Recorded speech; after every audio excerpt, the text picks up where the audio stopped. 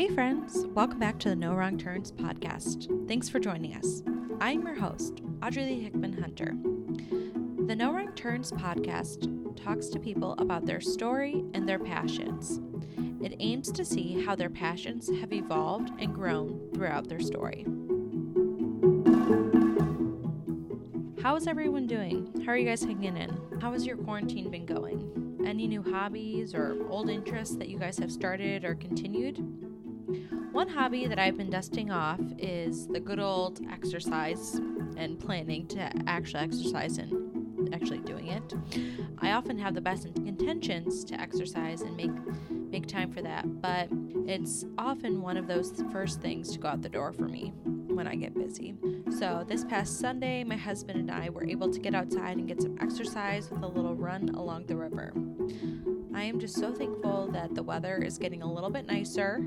The nice weather is starting to make an appearance and peep through, although I'm saying this and last week it snowed. So I am definitely grateful for the sunny, warmer days. So what about you listeners? What are some things you're enjoying about the springtime? Listeners, this is our 12th episode. That is a dozen episodes. Today on our podcast, we have my friend Alex Escobar. And like many guests, I'm finding this is a pattern. I don't exactly remember the year or the time of meeting him, but I thought about it and I'm pretty sure I met him in at least 2005 because we went to church together, we were in youth group together, but I can't quite place it. So a very long time. And I know for sure, like a few other of our guests, we were in Band of Survivors, which was in the summer of 2006 together. So I'm thinking it's got to be at least that long. Shout out to our other BOS teammates who have let me interview them so far on the pod. We've had DeAndre Coates from episode number 8 and Nate Irvin from our last episode number 11. And spoiler alert, there might be a few other BOS 2006 alumni to come. Today on the episode, Alex will share his story about how he has loved art from a very young age.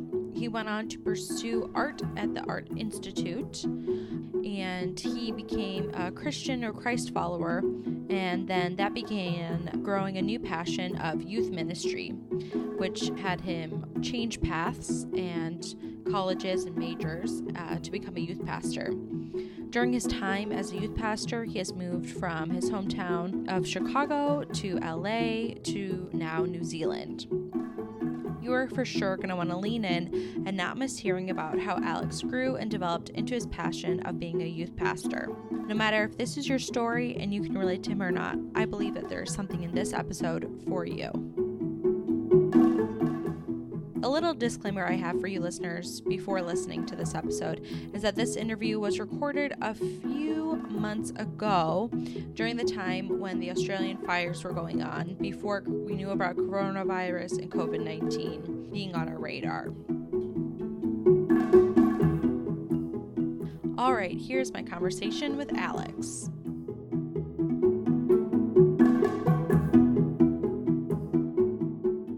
Welcome to the No Wrong Turns podcast. Today on the podcast, we have Alex Escobar. Hi, Alex. Hey. You are far, far away. Can you tell the listeners where you are recording from today? Yeah, I'm in Auckland, New Zealand. And so my today is a day ahead of you guys. So I'm speaking into the future. Yes, I can tell you what's going to happen in the next 19 hours. Oh my gosh. Any highlights? Everything changes. New Zealand's not even a country. No, I'm joking. That's scary. I'm in Chicago and you're in New Zealand. I think it's about 19 hours difference or so. Is that right? Yeah, so we're 19 hours ahead. Yeah. So what season are you in right now? What are the temperatures? We're in our summer. So I like to say that New Zealand's a land of mild climate, so it doesn't actually get too hot and doesn't get too cold. But we're in our summer temperatures. We're like in the low 70s sort of a thing. Oh, yeah. Nice. Okay, so since I'm just curious because New Zealand is close to Australia and right now they have all of those fires at the time of recording, is this affecting you at all or affecting New Zealand? Yeah, I mean, because they're neighbors, New Zealand has quite a big heart for Australia, and so it's definitely like on all our radars and our prayers as well. But there was one Sunday, a couple of Sundays ago, where we just had this huge orange haze all over Auckland, and it was crazy. It turned the sky yellow and then this deep orange. It's almost like you're looking through this really aggressive Instagram filter. Oh, wow. Yeah. Was it hard for you to breathe at all? No, but I have no idea if there's, any of the toxic air has come over here or not. And if it has and it's slowly destroying us, I don't know. Oh, gosh. Well, Alex, can you introduce yourself to us, to the listeners, where you're from, what you do, any fun facts you want to share? Yeah, my name is Alex. I am originally from Chicago, and I grew up there for most of my life. Moved there when I was 2. Parents still have the exact same house. Yeah, and I was a first generation American. So both my parents are foreigners from Hispanic speaking countries. So my dad's from Nicaragua and my mom's from Bolivia. So that's just kind of a unique journey of trying to figure that out. What does it mean to balance all those cultures together? But yeah, so I grew up in Chicago in the suburbs, the same area as you. And yes. Woo-woo. Yeah, and I'm a youth pastor in New Zealand now. I started as a youth pastor in LA for a little bit and then moved here, and I've been here for 5 years. Yeah. Do you have any fun facts you want to share about yourself? Yeah. The fun fact I always tell people is that I have teeth out of order. Whoa. So I have, on my top teeth, I have a molar and then my canine and then the rest of my molars. And so every time I go to the dentist, it like trips them out. And they like get all the dental assistants like, look what happened here. Do any of your siblings or your parents have this? No, it was a decision from the orthodontist. It was just easier how they were going to fix my teeth. It was easier to move the molar forward. Yeah. Oh my gosh. Yeah. Wow. That is a good fun fact. So you were from Chicago and you said you had 2 parents, but can you tell us a little bit more about how you grew up, if you had any siblings? Yeah. Just kind of give us a little framework. Yeah, so grew up with both my parents, wonderful parents in the house. And I have 2 brothers, so I'm your classic middle child. The older brother and a younger brother. And yeah, I mean, it's a good family. I'm still keeping in touch with them, and yeah. You said your parents are still in Chicago. Are your brothers still in Chicago as well? My older brother's in Colorado, and my little brother has just moved back to Chicago, starting to work full time there. But my parents are still in our childhood home. I didn't move around at all. You know how some kids always move, and that just was not my childhood. It was more my adulthood. Yeah, a little opposite. So when you were in school, did you have any dream careers or passions that you thought you would be doing as an adult? Are we talking when I was a kid, or are we talking when I was older? Oh yeah, kid, elementary, middle school.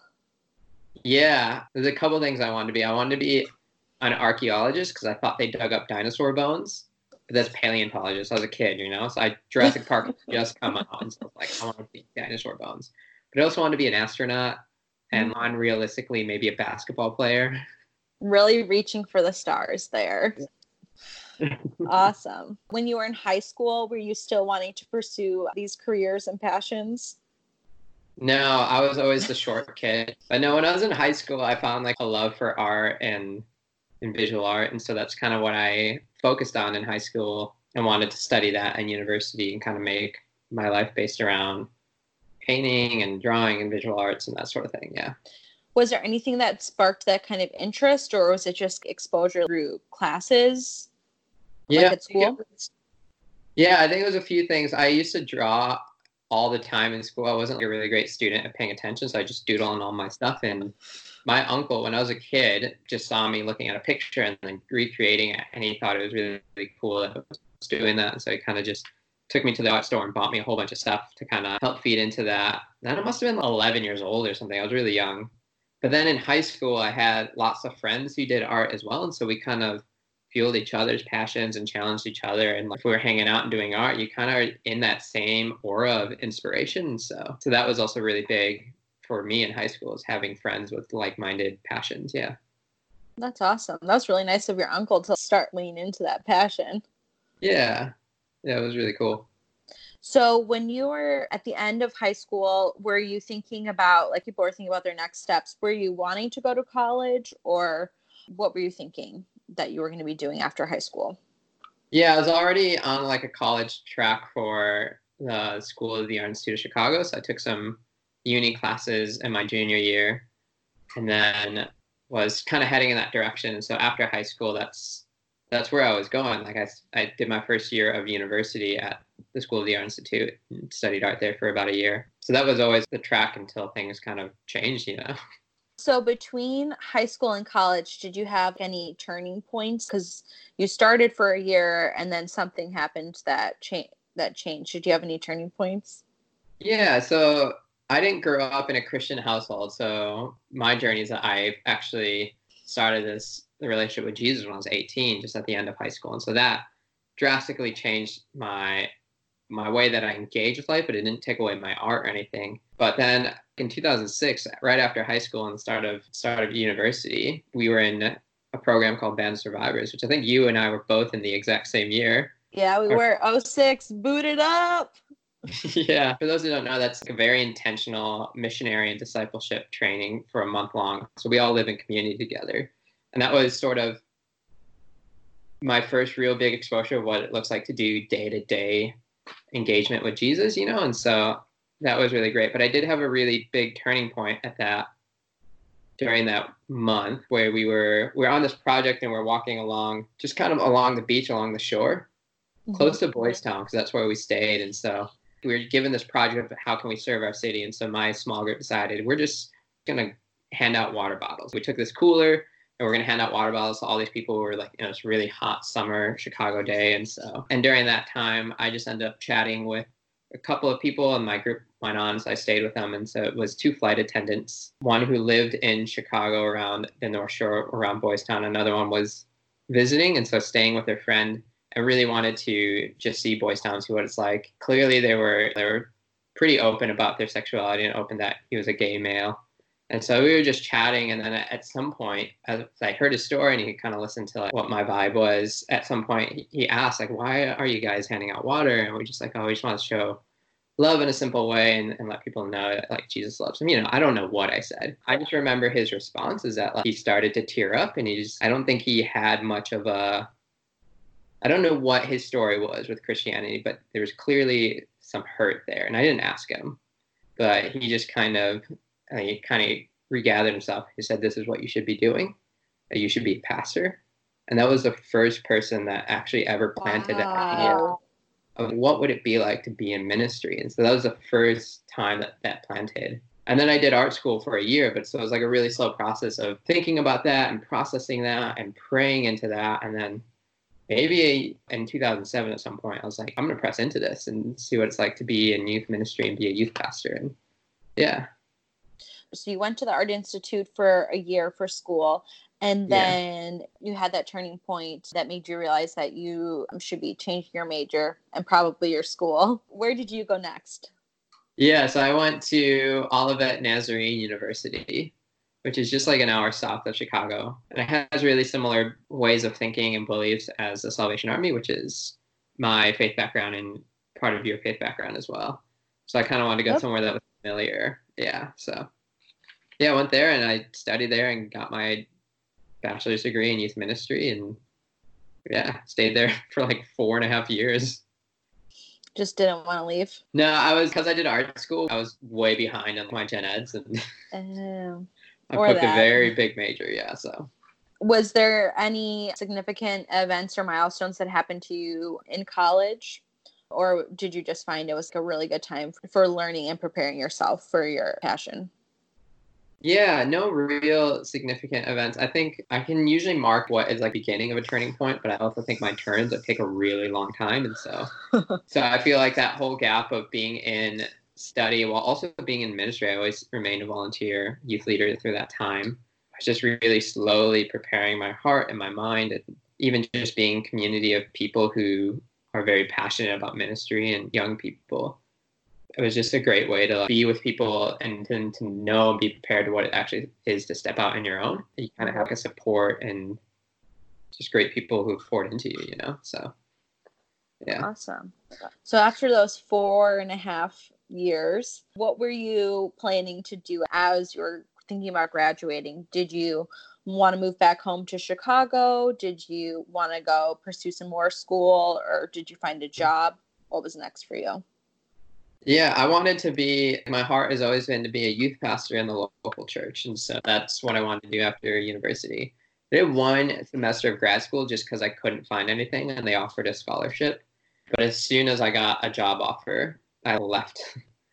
Was that at Olivet too, the 1 semester? Yeah, that was at Olivet.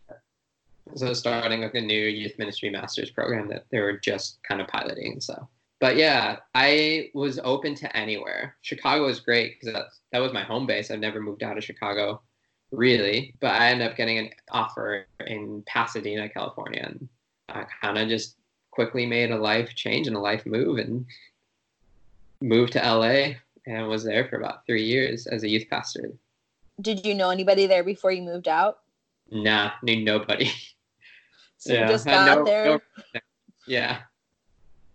Yeah. I just imagine you on like the airport curb with all of your luggage and a little backpack on and like, hey guys, I'm here. I drove over there. Because I had a car, and I didn't have much stuff. My car was like 1 suitcase and a whole bunch of music instruments. And I did like this great 13-day road trip on my journey there and stopped and saw friends and family. And so, but that's really fun. Yeah, it is one of those things where once you're there, what do? I don't know anybody. And so you really have to put yourself out there to create community, and it takes time for people to invite you in on their life in a real way. Yeah. So you moved to California, and what were some of the things that you've learned, or just some things that stuck out to you in your time there? Yeah, I think I learned how to be on my own and how to be intentional. I think I learned a little bit about my strengths as well. So it is where the point where I was realizing I was a bit more of an includer and was kind of intentional of how am I looking at cultures and systems that are being inclusive of everybody. And so I remember when I first moved there was young adults roughly around my age and like a small young adults who were a little bit younger, and they were just so disconnected, and both groups wanted to be connected with each other, but they're like, we don't know if they if they want us as part of it. And so all I did was I just friended both groups, and then I would just invite them all over to my place. And so I was like, well, I'm just going to intertwine them naturally. And so it was a place where I found a little bit more of what my natural strengths are. Yeah. That's awesome. So you're in New Zealand now, not California. So how did you get there?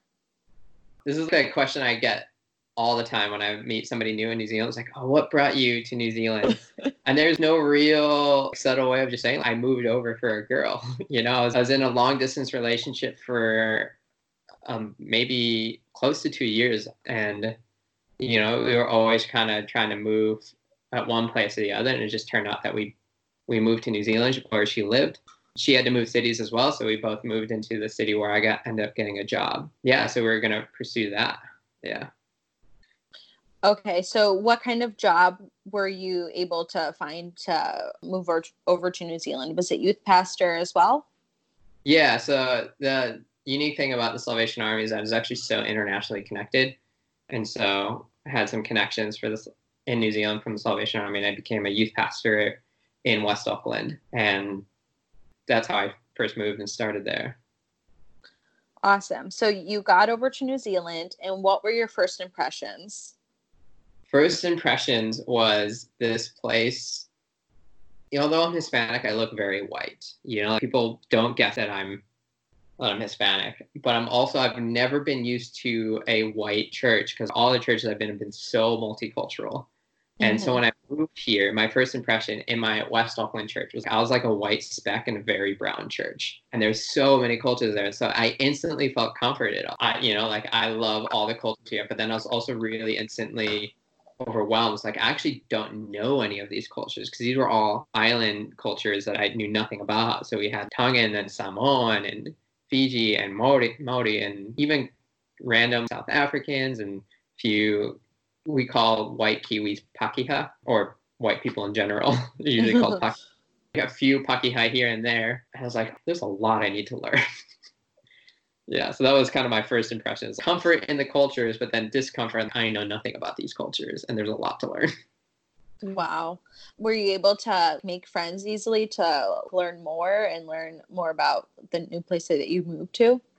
I mean, when you move over with somebody who's connected, it's a little easier to make friends. So my ex, my girlfriend at the time, met a lot of her family and her friends, and so that was quite easy. But just like any other community, it does take time. So you really have to put yourself out there. But for learning for the cultures, it's just listening well, like being okay with asking questions, even if it seems silly or dumb, and trusting people to be patient with you enough to explain things well. And if you don't understand, ask for clarity,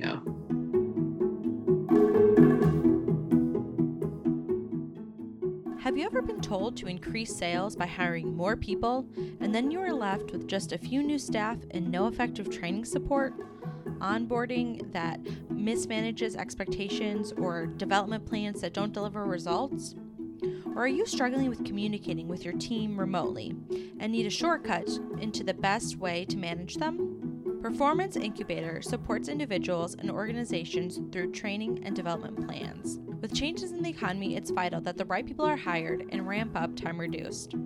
And Performance Incubator is partnered with Thomas International, a global leader in people assessment tools. To contact them, you can find them on their Instagram at performance_incubator. That is at PERFORMANCE_INCUBATOR.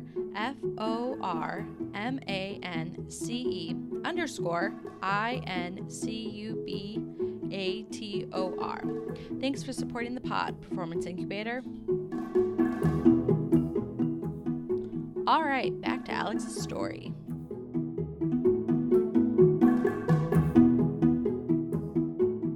Looking back now, because you've been there for several years, was there any customs or, I don't know, cultural sayings or something that you totally missed at first, and now you say, oh my gosh, that was so embarrassing, I can't believe I did that, or oh wow, I can't believe it took me so long to pick up on that? Yeah, there's not so much of customs as words. I call them foreigner moments. I still have them. I was emceeing a youth worship night, and they have these things called chip buddies, which is like they just take hot chips, so like fries, which they call hot chips. They put it in a white bread. They just wrap it in untoasted white bread, and they put ketchup on it. Just carbs on carbs, right? They call it chip buddies. As I was emceeing this event, I was like, oh, I love chip buddies because it's two of my favorite things coming together. It's, it's carbs and bread, and then it's carbs and hot chips and fries, and bringing them together. We had a whole bunch of churches there together. And then how they're buddies. And so I was just emceeing and just being lively. And then one of my youth leaders messaged me afterwards, like, I loved how you tied those things together. I just wasn't sure if you knew it's chip butties, like with a T, and not chip butt with a D. And I was like, oh, okay, a little bit of a foreigner moment. But there are a lot of cultural customs that I had to just sit and get used to. And because we're a very unique country where our indigenous population, the Maori way of life, is still really prevalent. But it also it's been a little overshadowed by Western European ways. And so it's just carving out space to listen well and doing some of their customs that they have, especially when you go to a new place or start a new event. How do you have a Maori lens in what you're doing and how you're incorporating that way of life? So a lot of stuff that we do looks a little bit different than maybe Australia or even the US. Yeah. Yeah, that'd be a whole nother culture to learn about. Well, I'm glad your friend was able to text you to kind of let you know after you spoke loudly to everybody. But I guess you could just blame it on your accent. Yeah, I mean, I've been here 5 years and I'm still finding these things happening, so I should just start writing down all my foreigner moments. Yeah, that would be kind of funny to read about. After you moved over, you got your job, you're getting settled in. What were kind of the next things that happened to you in your job, or just different things that you learned or life events that happened to you? Yeah, so my church was wonderful and I love my job. I love working in West Auckland. I also moved here when I was a bit older, so I think I was 27 when I first moved here.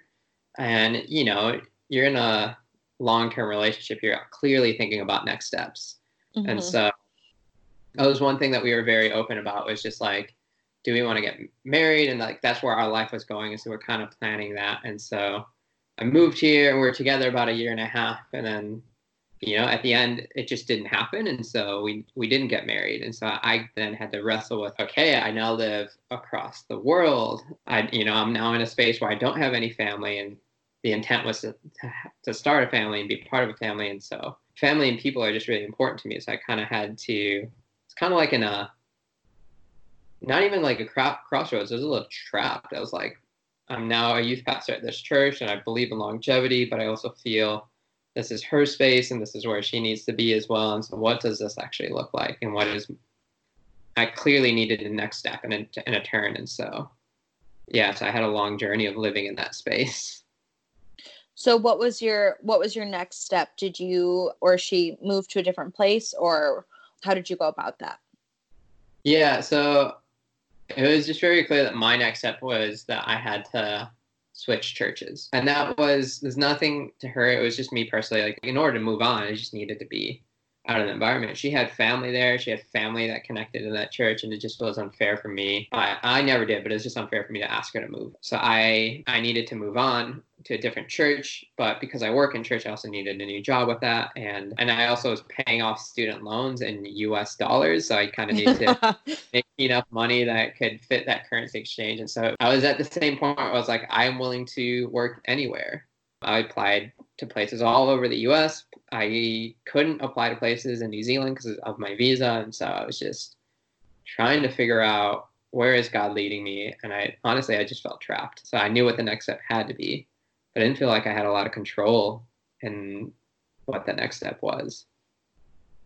But you're still in New Zealand. So you're applying to jobs in the US, but what happened for you to not move back home or back to the US and you stay there in New Zealand? Yeah, it's totally financial. Couldn't live without a full-time job. Couldn't even live with a part-time job, just in the way that I was paying loans. So I didn't have a choice to move back to the US without a job. And so I was looking for jobs.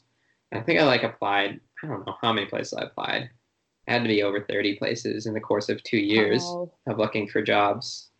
And at some point I got my residency here. And so that opened a pathway for me to apply for jobs in New Zealand as well. It was very slow. And through that process, I ended up getting interviewed in a job offer at the church that I'm at now, which is St. Paul's Anglican Church, which is in the city. So I didn't have to move cities, which is really nice. And I got to stay in New Zealand and kind of just start this new season. And they brought me in as the youth pastor there. And so kind of continuing the same ministry and vocation, but I think got to enter into a new season, which was very needed for me. But it was about a 2.5 year gap until that started. I wanted to ask you, for getting your residency, what kind of process is that like? Because I only know about the one here in the States. It obviously was not, kind of long, but not as long as I know some people wait. Yeah, I qualified for a unique residency here called Skilled Migrant Residency, which basically, if there's a job shortage in New Zealand, you can get residency quicker than most people. And apparently there's a job shortage of minister of religion. And so I just had I had the background and I had the experience and I had the degree. And so I applied for it on a whim and ended up getting, so I got residency quicker than most people do. Yeah. Wow, that's awesome. Yeah. That's kind of interesting that they're like, oh, we got a shortage of ministers. Yeah, I wouldn't have thought they did, but apparently, I don't know. It could have changed since then. That was over 2 years ago. So that's fine. We'll take it. Yeah. Awesome. So your job, you said, is pretty similar to the previous two that you had with being in youth work. So middle school, high school. Yes, this one is middle school and high school. It's different that it's Anglican, so I became Anglican like nothing, just like that. Mm-hmm.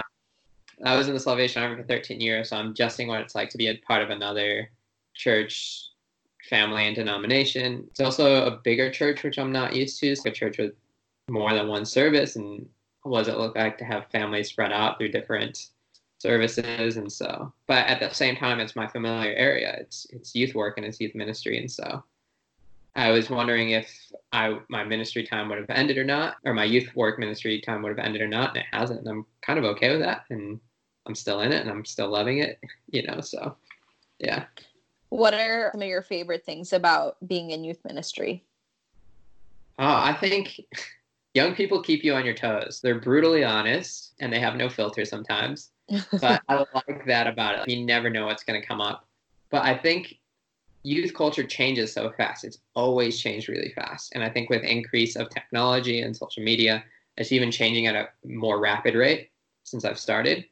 And so you're always thinking of new creative and innovative ways of connecting and building up young people. And I like that it never remains the same, because I think it would get too, so you can work for 2 years and figure out a rhythm that works well, and then you need to redo that rhythm because it no longer works, so. Yeah. I definitely think youth ministry is kind of funny when you're looking back into the archives of older youth ministry resources, just because it kind of goes with culture, but at the same time, it's a little behind culture. So I've seen a lot of funny YouTube videos, seen a lot of funny books with interesting pictures and font decisions. Oh, yeah. You can definitely date a youth ministry book just by its cover.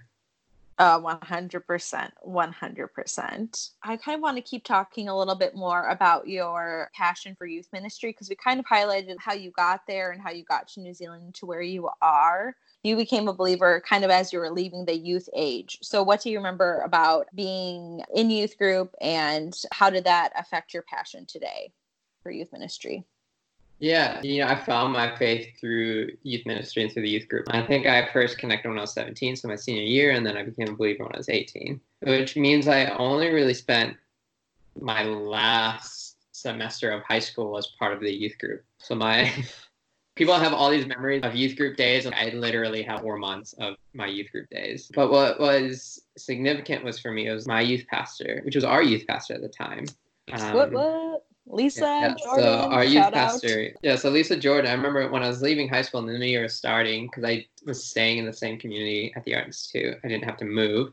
She asked if I wanted to be a youth leader. And so she trusted me as a new believer, didn't grow up in church. She's like, what would it be like to lead a group of intermediate boys and be a leader with this youth group? And so she really really empowered me. And that had a huge impact on my life. And I was terrible in the beginning, but she's also really trusting and very encouraging. And it just empowered me to step into a place that was unfamiliar to me. And I think by being given that opportunity, that's how I discovered, I really like youth ministry, and I really like working with young people. And I was still a young person at the time, but yeah.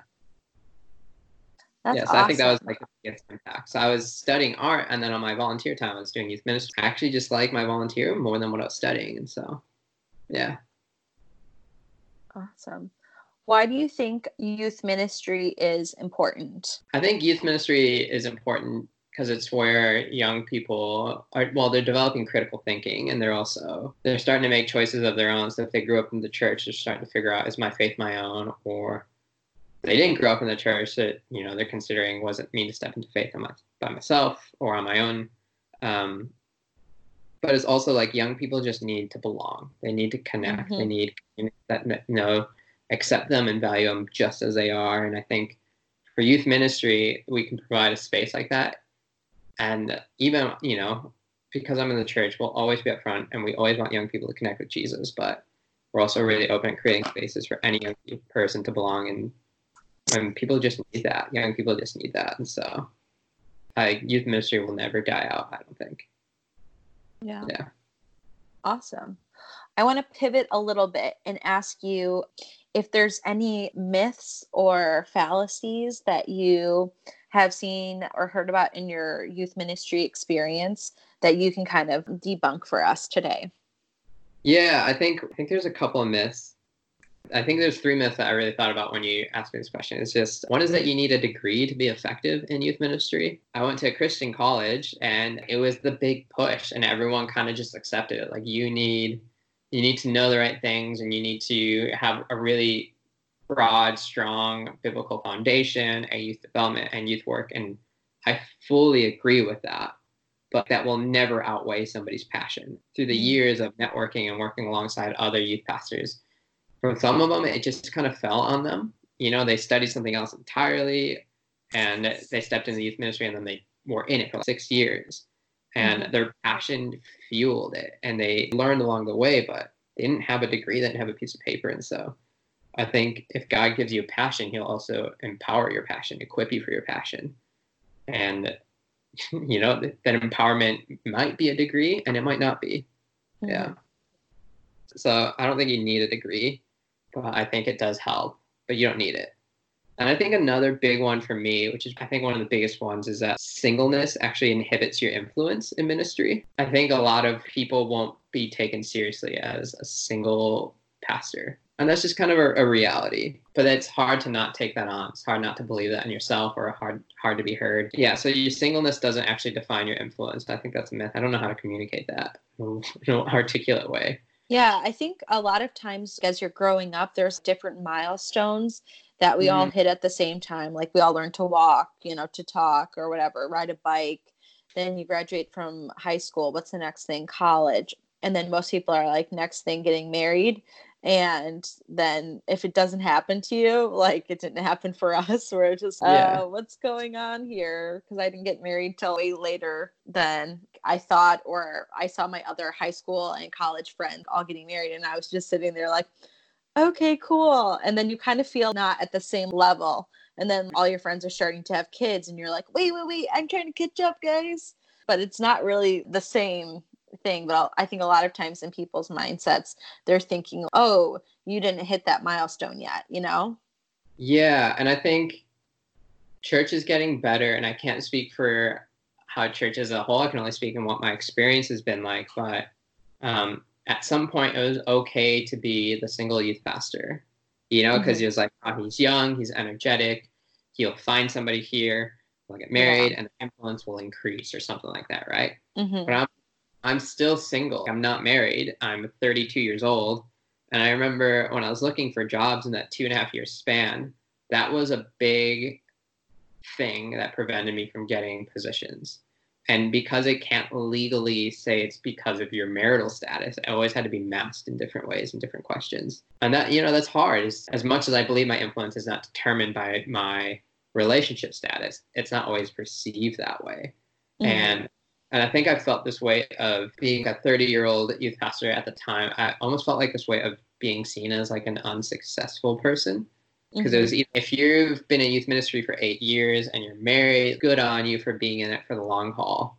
Yeah. But if you're single and in youth ministry for 8 years, one of the questions, why haven't you been married? And why haven't you moved on to real ministry, And nobody said that outright, but you feel that in the room, and you feel expectation on you. And so I think for anyone, and I think it's harder for women in general, women youth pastors, but if you're single, if you're struggling with how people see you, that just does not prevent your influence. Your influence is not in a relationship status. Your influence is a relationship with Jesus, And if you're in a place of ministry, he's put you there. And so he's going to equip you there. He's going to empower you there. Yeah. That's good. Do you have any more myths? Yeah, I think one of the myths that I've learned throughout the years is that you can do youth work without doing youth ministry. But you can't do youth ministry without doing youth work. Can you explain that?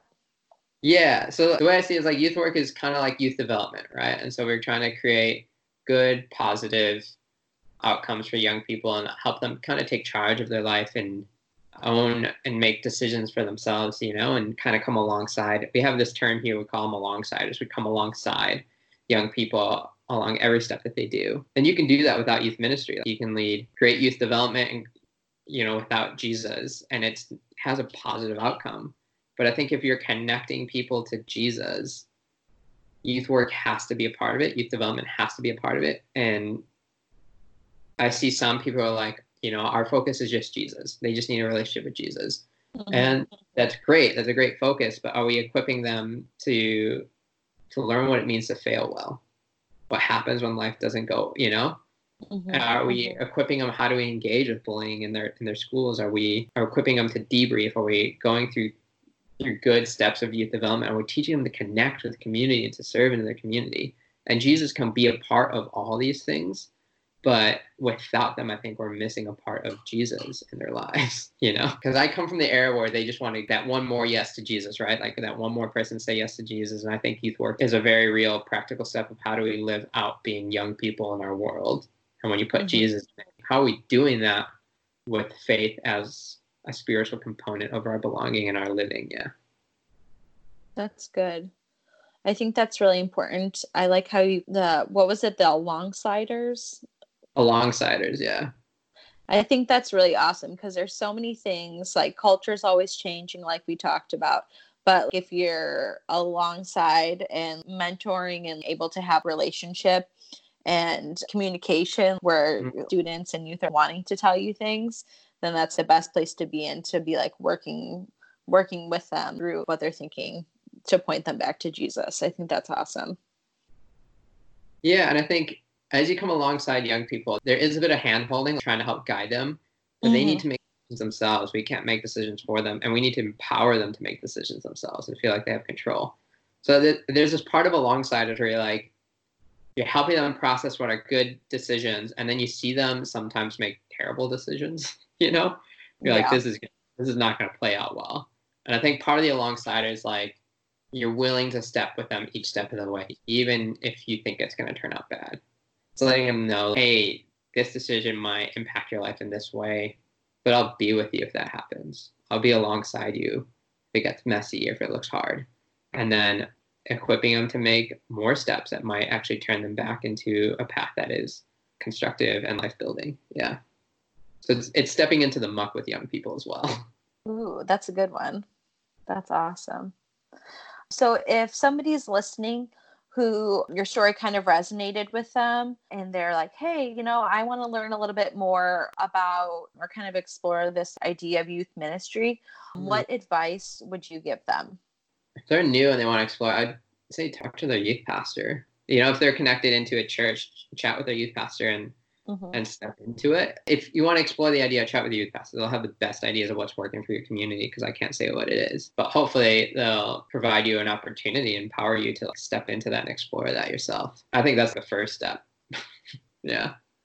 That's a great answer. Anything else? Yeah, I would say think of when you were a young person, think of the adults who actually had an influence in your life, and ask yourself why that person had a lasting influence. Why did that have an impact on you? I mean, for me, it's very clearly people like Lisa Jordan and our leaders from BOS who entrusted me and empowered me and encouraged me. But also, again, the alongsiders thing, were in the muck with me and were with me when I made wrong decisions. And so, yeah, think of a person who had an influence in your life and see how can you be that to somebody else and start from there. Yeah. Oh, that's good. I'd also say look outside of your church and see what youth ministry looks like outside of the church context, because I think we need more innovation for that as well. And so there's a lot of, I don't know how it is where our listeners are at, but for me, there's a lot of stuff going on in our schools, 24/7 youth work and active-based learning, that a lot of it is done by Christians who love Jesus. And so there is so much of a need outside of the church context that's still developing young people and connecting them with faith in maybe a different way. Yeah. That's awesome. What is something that you had wished you had known when you had started out in youth ministry? You're like, oh, if I just had this gem, that would have been so great. Yeah. Or if I had just paid more attention when somebody told me this and didn't ignore it 30 times. Yeah. I think the big thing that I came to realization a few years back is pay attention to where your resources are coming from, who's writing them, and to what audience are they writing them to. In university, we did a lot of resources from youth specialties, and we went to the youth specialties conference, and youth specialties is great. It's been really helpful for me throughout the years, but at the same time, that's serving a very white middle class demographic. And I've been in churches that have a huge Hispanic population, big island population, and the way those resources were written just wasn't resonating with with different cultures, people from different economic backgrounds. And so broaden your horizons where your resources come from, and see if it actually is encompassing a broader worldview and a broader youth culture than just maybe one youth culture. Yeah. What kind of resources would you recommend? Yeah, keep up with your books. So I can't recommend the books that I learned because I feel like they're outdated. We already talked about It can happen so quick. It's crazy. I know. One of the ones that had a really lasting impact for me was Sticky Faith, and I think that one's still really relevant. And Sticky Faith is a great book. I'm reading a book now called Faith for Exiles, which is published last year, I think, and really helpful with new research. But one of the things I've found, even since the space when you first contacted me to now, is finding a youth ministry podcast. Youth ministry is really hard. So you need to have things that keep fueling your passion. And so I found a podcast for New Zealand called Youth Ministry in New Zealand, which is not very creative, but in its name. But it's speaking into my context. And so it's actually really practical and really engaging with the culture and the home base that I'm at. And so I'd say find a youth ministry podcast that speaks to where you're at and listen to the conversations and the innovation of others and what they're doing. Ooh, that's a good one. Love a good podcast. Me too. It's great when you have a long commute. So totally. All right. I have one final question for you, and I ask all the podcast guests this, and it's, what's fueling you today? What's fueling your passion? This could be anything from a new coffee drink order or a new restaurant or a new favorite part of town or new TV show you found. So what's fueling you today, Alex? Yeah, I think one of my biggest things is my home group. I have a really incredible home group that just, we all mix really well. It grew organically and naturally as we've been together for the past year. Is that like a small group when you say home group?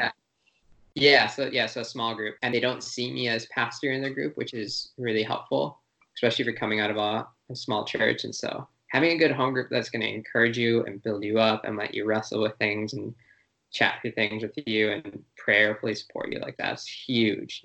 We're telling young people to be in home groups or being small groups with each other, and we need to be doing it ourselves. So that's probably the biggest influence. But I think the two hobbies that fuel me is I got into climbing this year.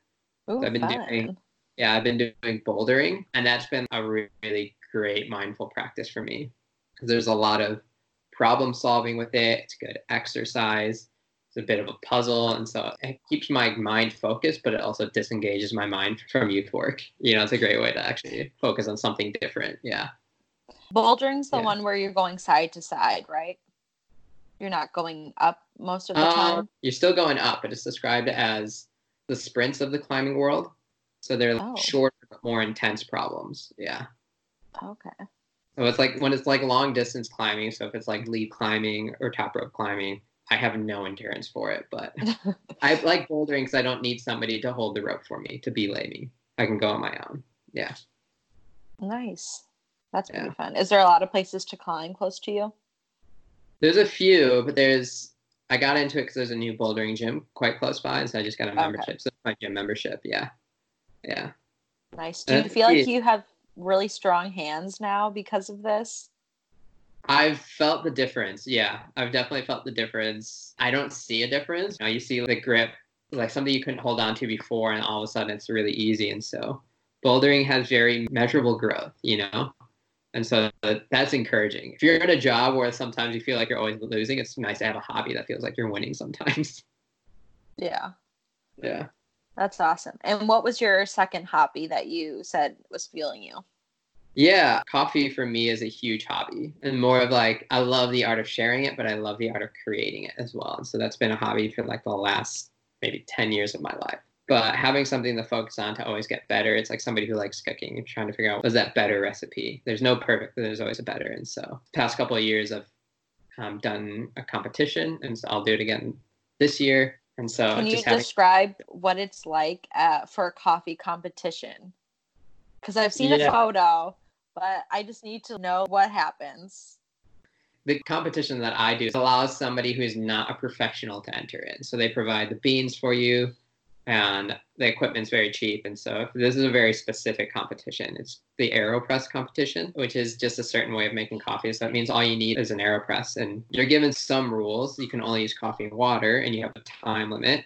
But other than that, you have kind of free reign. And so it's a bracket style. They taste your coffee. They don't know whose coffee's who, and you go up against two other people, and the judges pick their favorite, a very subjective favorite. And if you get more votes than the others, you move on. If you don't, you get eliminated. Oh, so it's wow. pretty ruthless. So yeah, you can prepare for a year and then get out the first round. So do they have a little like foghorn be like start and a little countdown clock, or how does that work?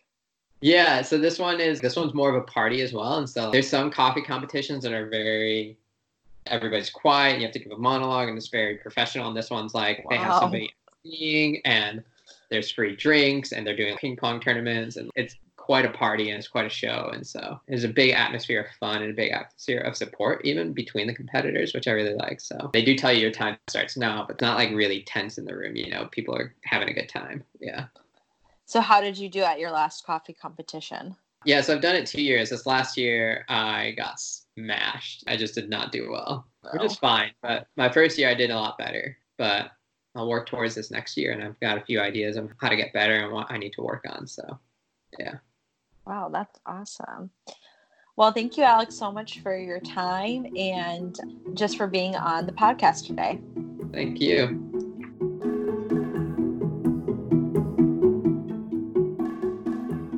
Friends, I have loved our conversation with Alex.